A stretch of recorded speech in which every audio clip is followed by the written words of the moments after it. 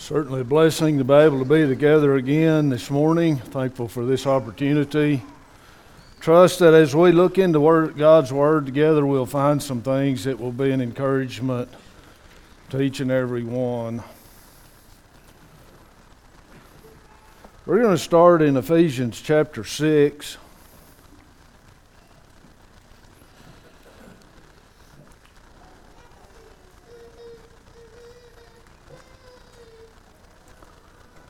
We've entitled our study today, Fiery Darts, clearly a reference to a statement that Paul makes here in Ephesians chapter 6. Before I start, I want to clarify my goal today. Now, I understand I don't always accomplish my goal, but I want you to know what my goal is. We all have these fiery darts. Life's difficulties, things the devil's throwing at us. And sometimes there's one or two coming, and sometimes the air's full of them. But I don't want to focus on that. I think it's important that we recognize that that's happening and that we understand why that's happening and we understand how that's happening. But what's more important than all of that is to understand how complete and total the victory over these fiery darts can be. They're going to happen. They're coming. But if we'll take these tools that God gives us, the victory's already won. But we got to use the tools. So that's my goal. It's to help us to focus on the way that God has given us to overcome difficulty in life. So Ephesians 6, the Apostle Paul says this, "Finally, my brethren," he's closing this letter that he has written to the church at Ephesus. And this is some of his last admonition for them. He says, "Be strong in the Lord and in the power of His might. Put on the whole armor of God," he says, "that you may be able to stand against the wiles of the devil. For we do not wrestle against flesh and blood." In so many ways, that would be so much easier. But we don't wrestle against flesh and blood, he says, but against principalities, against powers, against the rulers of the darkness of this age, against spiritual hosts of wickedness in the heavenly places. So that's the battle. That's where the battle is. It's not against flesh and blood. We have to understand that. We have to recognize that. And if we don't recognize that, we're fighting the wrong battle all the time. He goes on to say, "Therefore, take up the whole armor of God, that ye may be able to withstand in the evil day, and having done all, to stand. Stand therefore, having girded your waist with truth, having put on the breastplate of righteousness, and having shod your feet with the preparation of the gospel of peace. Above all, taking the shield of faith, with which ye will be able to quench all the fiery darts of the wicked one. And take the helmet of salvation and the sword of the Spirit, which is the word of God, praying always with all prayer and supplication in the Spirit, being watchful to this end with all perseverance and supplication for all the saints." So there's a lot of stuff here. And I'm not going to try to cover everything that he says in these verses. I want us to consider all of that, but I'm not going to try to cover all this information this morning. I want to focus on the fiery darts. Now, these are just, I don't know, I probably spent 5 minutes and come up with the things that I see in my life that are fiery darts. That the devil, the evil one, is throwing at me. Every day. Doubt, fear, grief, division, illness, confusion. By confusion, I mean, I see and hear things every day that I don't understand, that it make no sense to me. How can that be? Insecurity? You know, insecurity means different things to different people, and I want to elaborate on that a little bit, because I was insecure when I was 20, and I'm insecure when I'm 60. Well, 62. But I'm insecure about different things. And in either case, the answer is the same. It doesn't matter what you're insecure about. God's the answer. The promise of God is the answer. And so when He says, take your shield of faith so that you can quench the fiery dart, do we believe God's promise? That's the question. So I'm 62, as I mentioned. My body's failing me.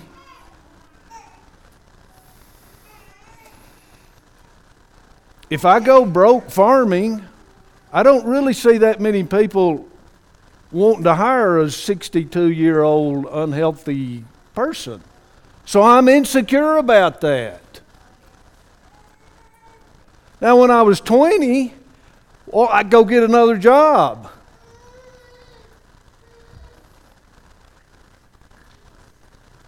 You see the point? It's the devil, and he's throwing a fiery dart. And God's promise is He's going to take care of us. So we either get our shield up, or we put it down and take the arrow when we don't have to. Temptations are coming every day. He knows what your weakness is, and He's using it against you.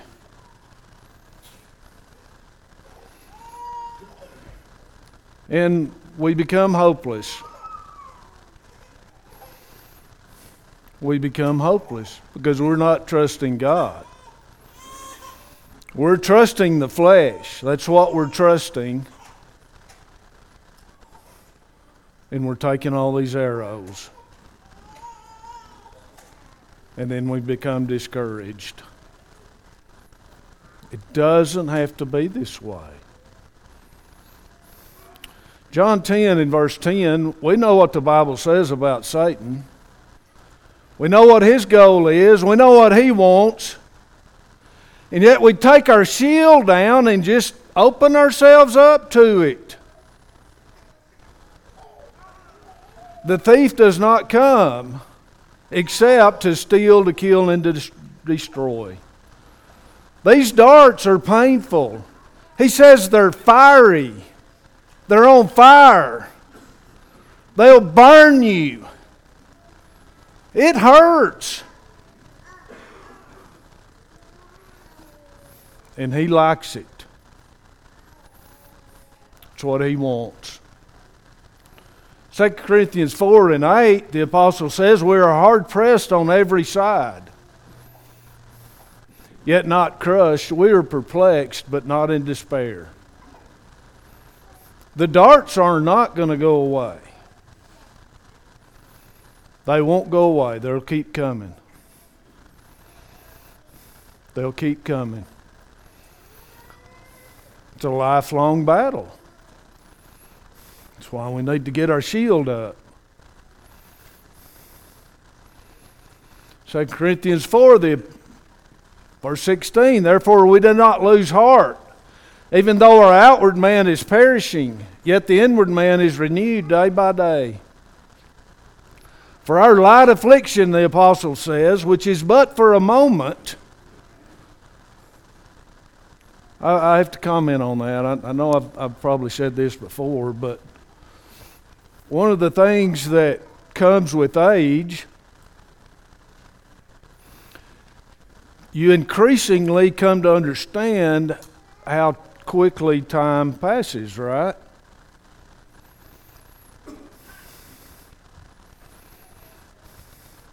We've got to remember this, people. And when things are good, be thankful. But no, it's not going to last. When things are bad, difficult, be thankful. That's not going to last either.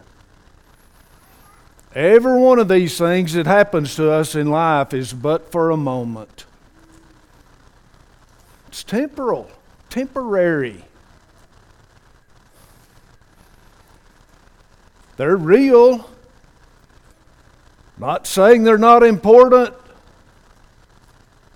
but they're temporary. And what he says is these light afflictions, and he calls them light, not to minimize the pain, but to emphasize the temporary nature of them in comparison to eternity. They're light. And he says it's working for us a far more exceeding and eternal weight of glory, while we do not look at the things which are seen, but at the things which are not seen. It's the temporal versus the eternal. Fiery darts, every one of them, are temporary. John 8, verse 42.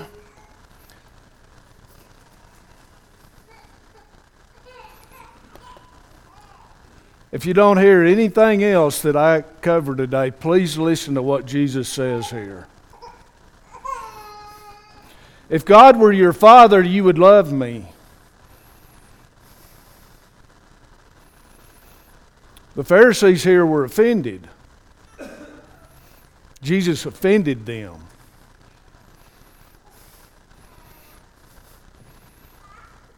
So he's responding to that.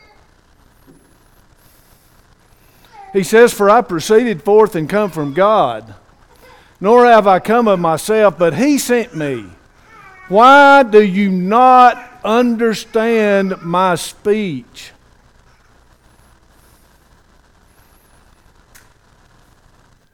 That's a tremendously important question today. Why do we not understand God's promises? When he said, "Take no thought for the morrow," why do we not understand that? When he said, "I'm going to take care of you. Don't worry about food or clothing. I will provide." Why do we not understand that? Romans 8, all things work together for good. Why do we not understand that?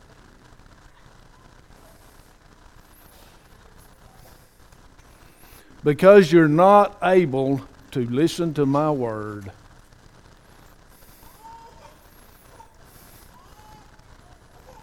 And then he explains further. You're of your father the devil, and the desires of your father you want to do. And here's what happens to us, and I'm talking about good Christian people that want to get to heaven, that want to serve God, that want to do the right thing. I want you to understand what happens. We take God's promises and we hear the words, but we're looking for a carnal solution. We think we can find the answer in the world.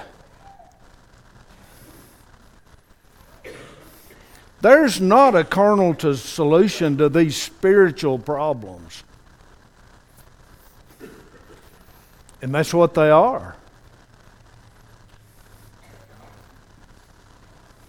He was a murderer from the beginning, Jesus says, and does not stand in the truth because there is no truth in him. When he speaks a lie, he speaks from his own resources, for he is a liar and the father of it. But because I tell you the truth, you do not believe me. Let's not go to this place, folks. Because the devil's out there every day. All of this stuff that he's throwing at us is based on a lie. It's a lie. Well, I don't know if he's going to take care of me. It's a lie. I don't know if I'll ever overcome this grief. It's a lie. No matter what the dart is, it's based on a lie. Because that's who he is. Don't believe the lie. Believe God. The truth. If I tell you the truth, Jesus says, why do you not believe me? He who is of God hears God's word. Therefore you do not hear because you are not of God.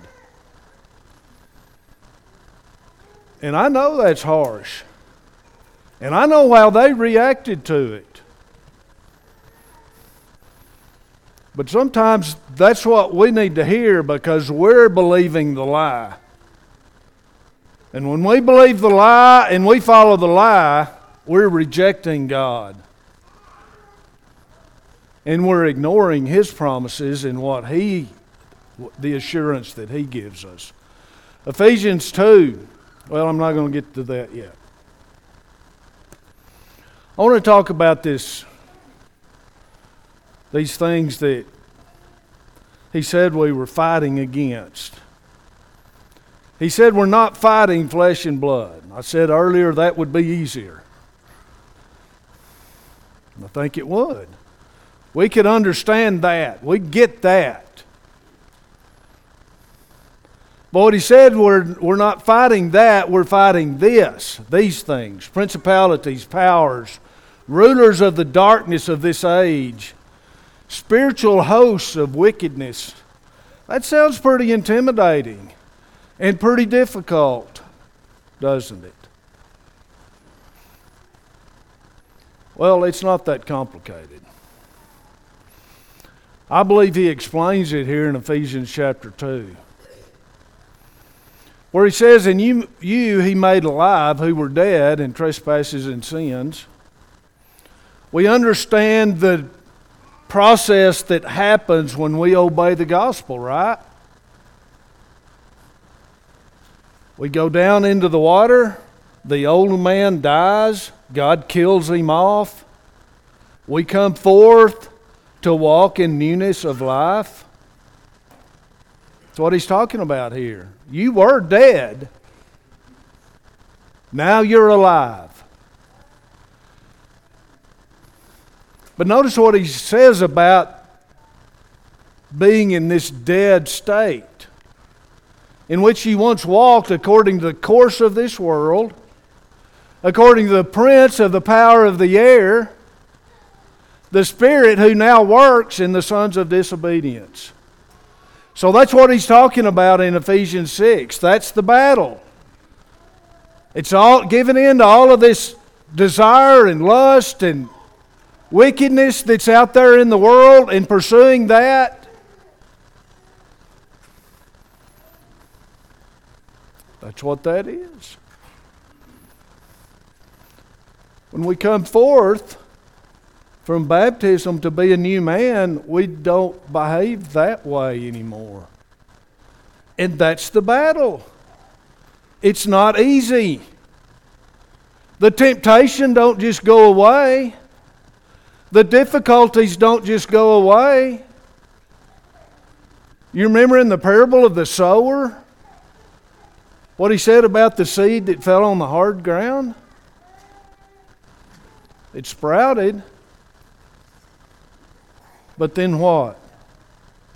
Temptation and difficulty arose, and they died. That seed died because the fiery darts started flying, and they didn't get their shield up. It's a spiritual battle. It's a spiritual battle for our mind, for our heart, all of the things that he says we need to take up in armor. We'll go over that again here in a minute. Let's look at John 18. Then Simon Peter, having a sword, drew it and struck the high priest's servant and cut off his right ear. The servant's name was Malchus. So Jesus said to Peter, "Put your sword into the sheath. Shall I not drink the cup which my Father has given to me?"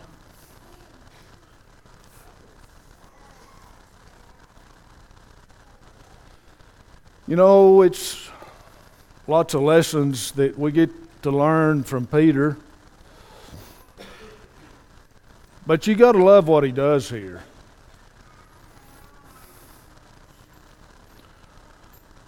To me, it seems pretty obvious that he was willing to give his life. He was ready to die for Jesus. And you got to appreciate that. But it was the wrong battle, wasn't it? It was the wrong fight. Jesus said, "My kingdom is not of this world. If it was of this world, my servants would fight." But he told Peter to put your sword up. And then when the real fight came, Peter folded. When it was time to stand up and say, "Yes, I follow Jesus," he folded. See which one was the most difficult battle?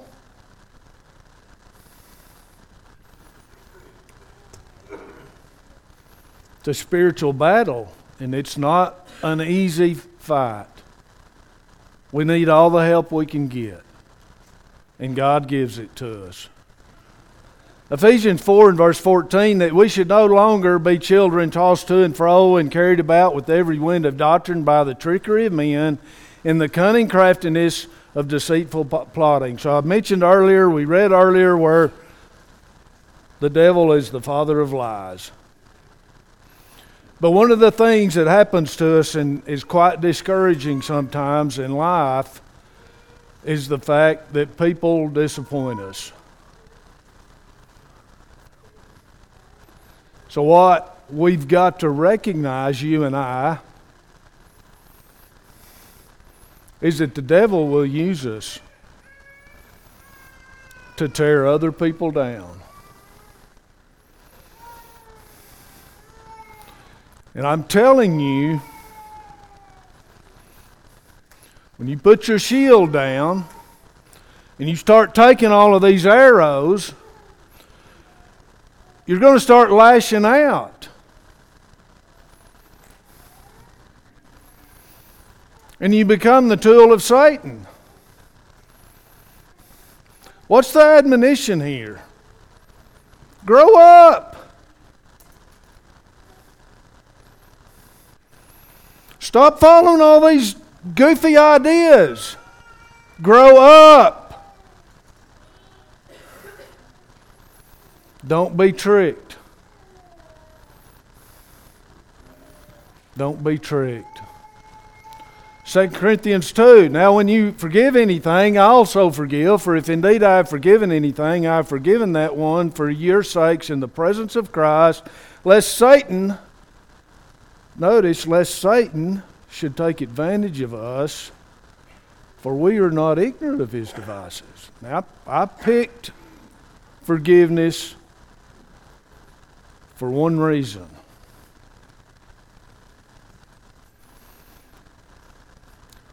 Somebody hurts us, somebody harms us.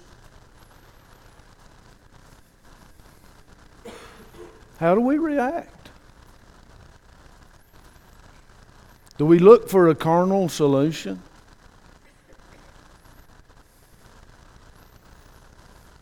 Is there a carnal solution? That's one of the devices of Satan. Don't be ignorant of that. Recognize that it's a spiritual battle. And the solution is to forgive. But that's completely counterintuitive to the flesh, because I've been harmed.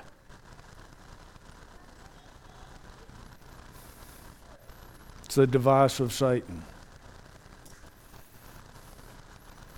It's a spiritual battle. Get your shield up. Beware lest anyone cheat you through philosophy and empty deceit, according to the tradition of men, according to the basic principles of the world, and not according to Christ. That's the contrast. There's a spiritual solution to these challenges, or there's a worldly one. Beware, he says. Romans 8. Who shall separate us from the love of Christ? Shall tribulation or distress, or persecution, or famine, or nakedness, or peril, or sword? The devil's telling you all the time these things. God wouldn't let that happen to you if he loved you. God wouldn't let that happen to you if he loved you. You believe in that lie?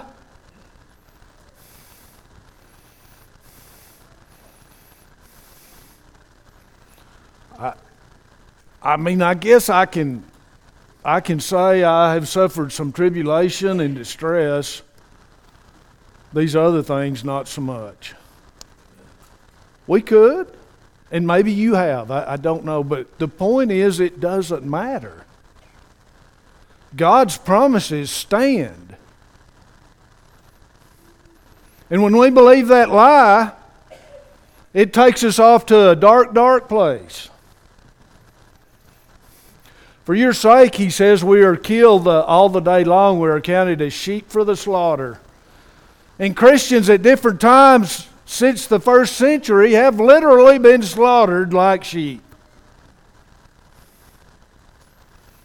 Were they separated from God? Did God abandon them? Did God cease to keep his promises? Absolutely not. Absolutely not. God never promised us a life free of trouble.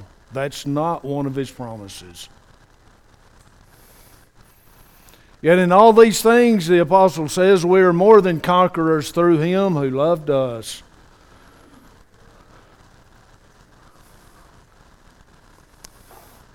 More than conquerors. For I'm persuaded that neither death, nor life, nor angels, nor principalities, or powers. Does that sound familiar? No principality, nor power, nor things present, nor things to come, nor height, nor depth, nor any other created thing shall be able to separate us from the love of God which is in Christ Jesus our Lord. Nothing. We can. Nothing can, but we can, because we put our shield down. And we believe the lie.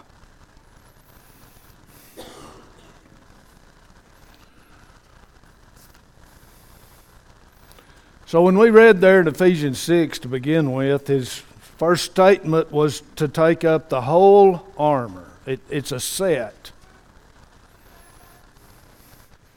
The helmet of salvation, the breastplate of righteousness, the waist girded with truth, the feet shod with the preparation of the gospel of peace, above all the shield of faith, the sword of the Spirit, praying always. That's the whole set of armor that God gives us, and it's all important. And I don't want to lessen the importance of any of it. It's all important. And it all fits together. And it all works together. And we all need it. Because we're all vulnerable.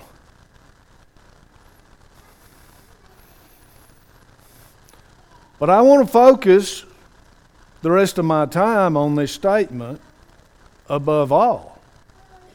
Why does he say above all? He's not saying the other things aren't important. But he does say, above all, take your shield. So I said we're all vulnerable. The reason we're vulnerable is because we're all in the flesh, and the flesh is weak. And the flesh is susceptible to believing the lies that the devil is telling us. It's the flesh that wants to respond to that lie. This sin is going to make me happy. That's the lie. The flesh thinks that sounds good. We're all susceptible. We all need the armor. We all need to get our shield up. 1 Corinthians 10, verse 12, therefore let him who thinks he stands take heed lest he fall.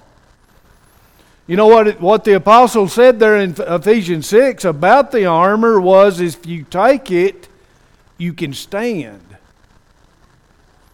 If you'll take this armor up and you put it on, you can stand in the evil day. That's what he said. Recognize you're vulnerable.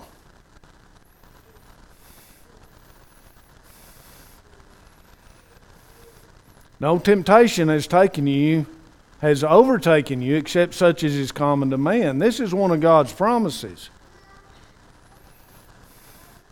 But God is faithful, who will not allow you to be tempted beyond what you're able, but with the temptation will make a way of escape that you may be able to bear it.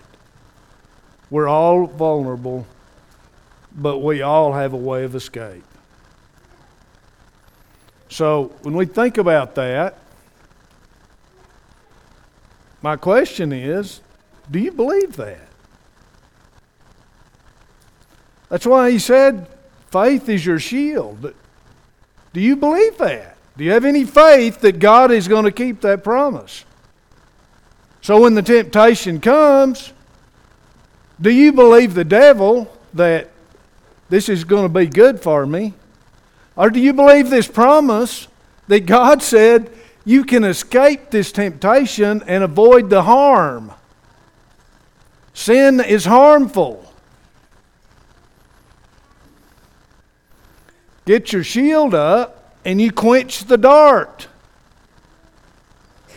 Put your shield down, believe the lie, and you're going to be harmed. But God's faithful. He makes the way of escape. James 1, but each of you is tempted when he's drawn away of his own desires and enticed. We're all vulnerable because we're all in the flesh and we all have desires and we can all be enticed.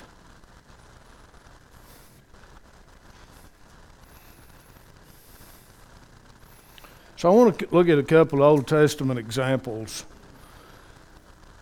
And the reason I want to do this is because these are examples of people in earthly battles. I hope we've already established that ours is not. We're not fighting flesh and blood. They're fighting flesh and blood. But there's a principle here that has application to our spiritual battle. Then he set them military captains over the people, gathered them together to him in the open square of the city gate, and gave them encouragement. We need encouragement. We've got that in common with these folks. There's a daunting force threatening them. They need to know they can win this fight.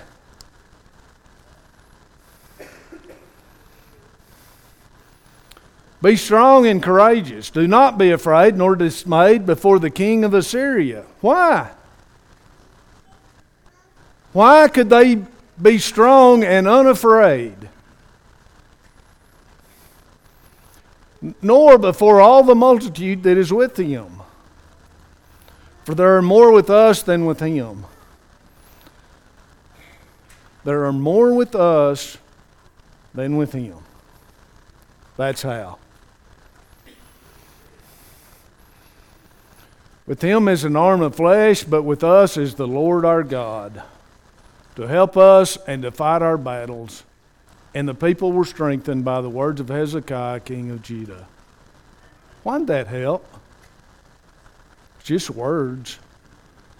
Anybody can say those words. Why did it help?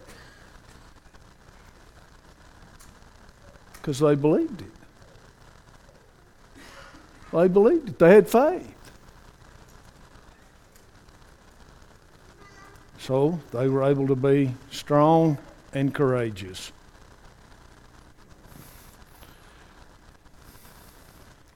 Here in 2 Kings,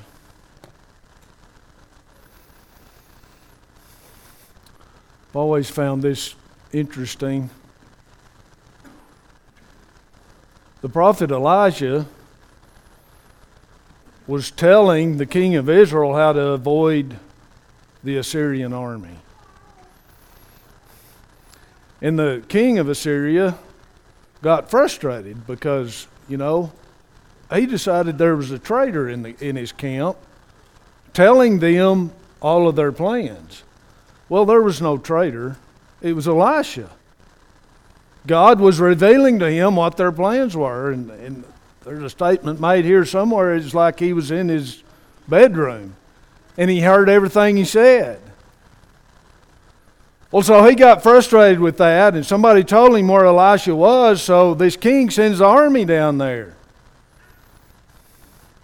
They're going to take care of Elisha. We pick up here in verse 15, and the Bible says, when the servant of the man of God, Elisha's servant, arose early and went out, there was an army surrounding the city with horses and chariots.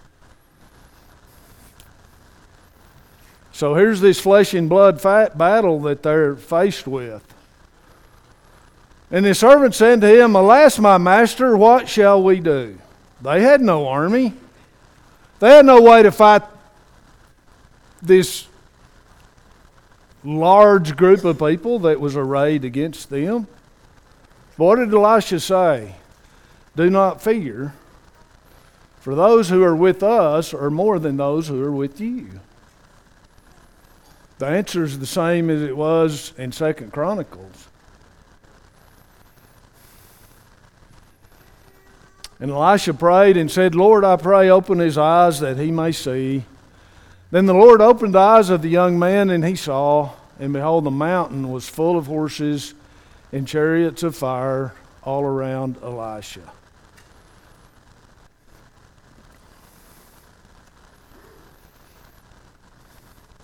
Now, I don't know if there's horses and chariots surrounding us today.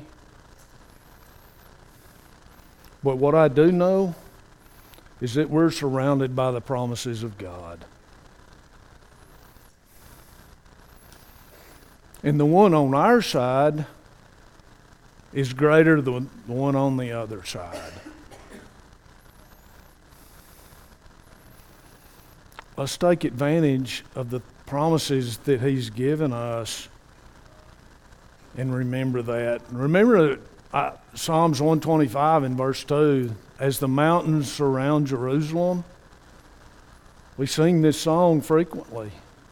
And that's what it's talking about. It's talking about 2 Kings 6. So the Lord surrounds His people from this time forth and forever. 1 John 5 and verse 4, for whatsoever is born of God overcomes the world, and this is the victory that has overcome the world, our faith. We believe what God has promised us, and that's our shield. And we keep it up. We get it in front of us. And it quenches the fiery darts every time. All the darts, the Bible says. Ephesians 3, that He would grant you according to the riches of His glory to be strengthened with might through His Spirit in the inner man, that Christ may dwell in your hearts through faith. Do you believe it? Do you believe that that's what God has done for us?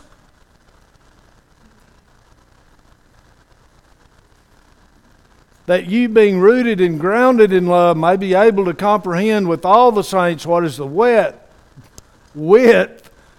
and length and depth and height, to know the love of Christ which passes knowledge, that ye may be filled with all the fullness of God. What a tremendous promise. Do we remember that when the darts are flying? Or are we so focused on the dart that we forget to put our shield up?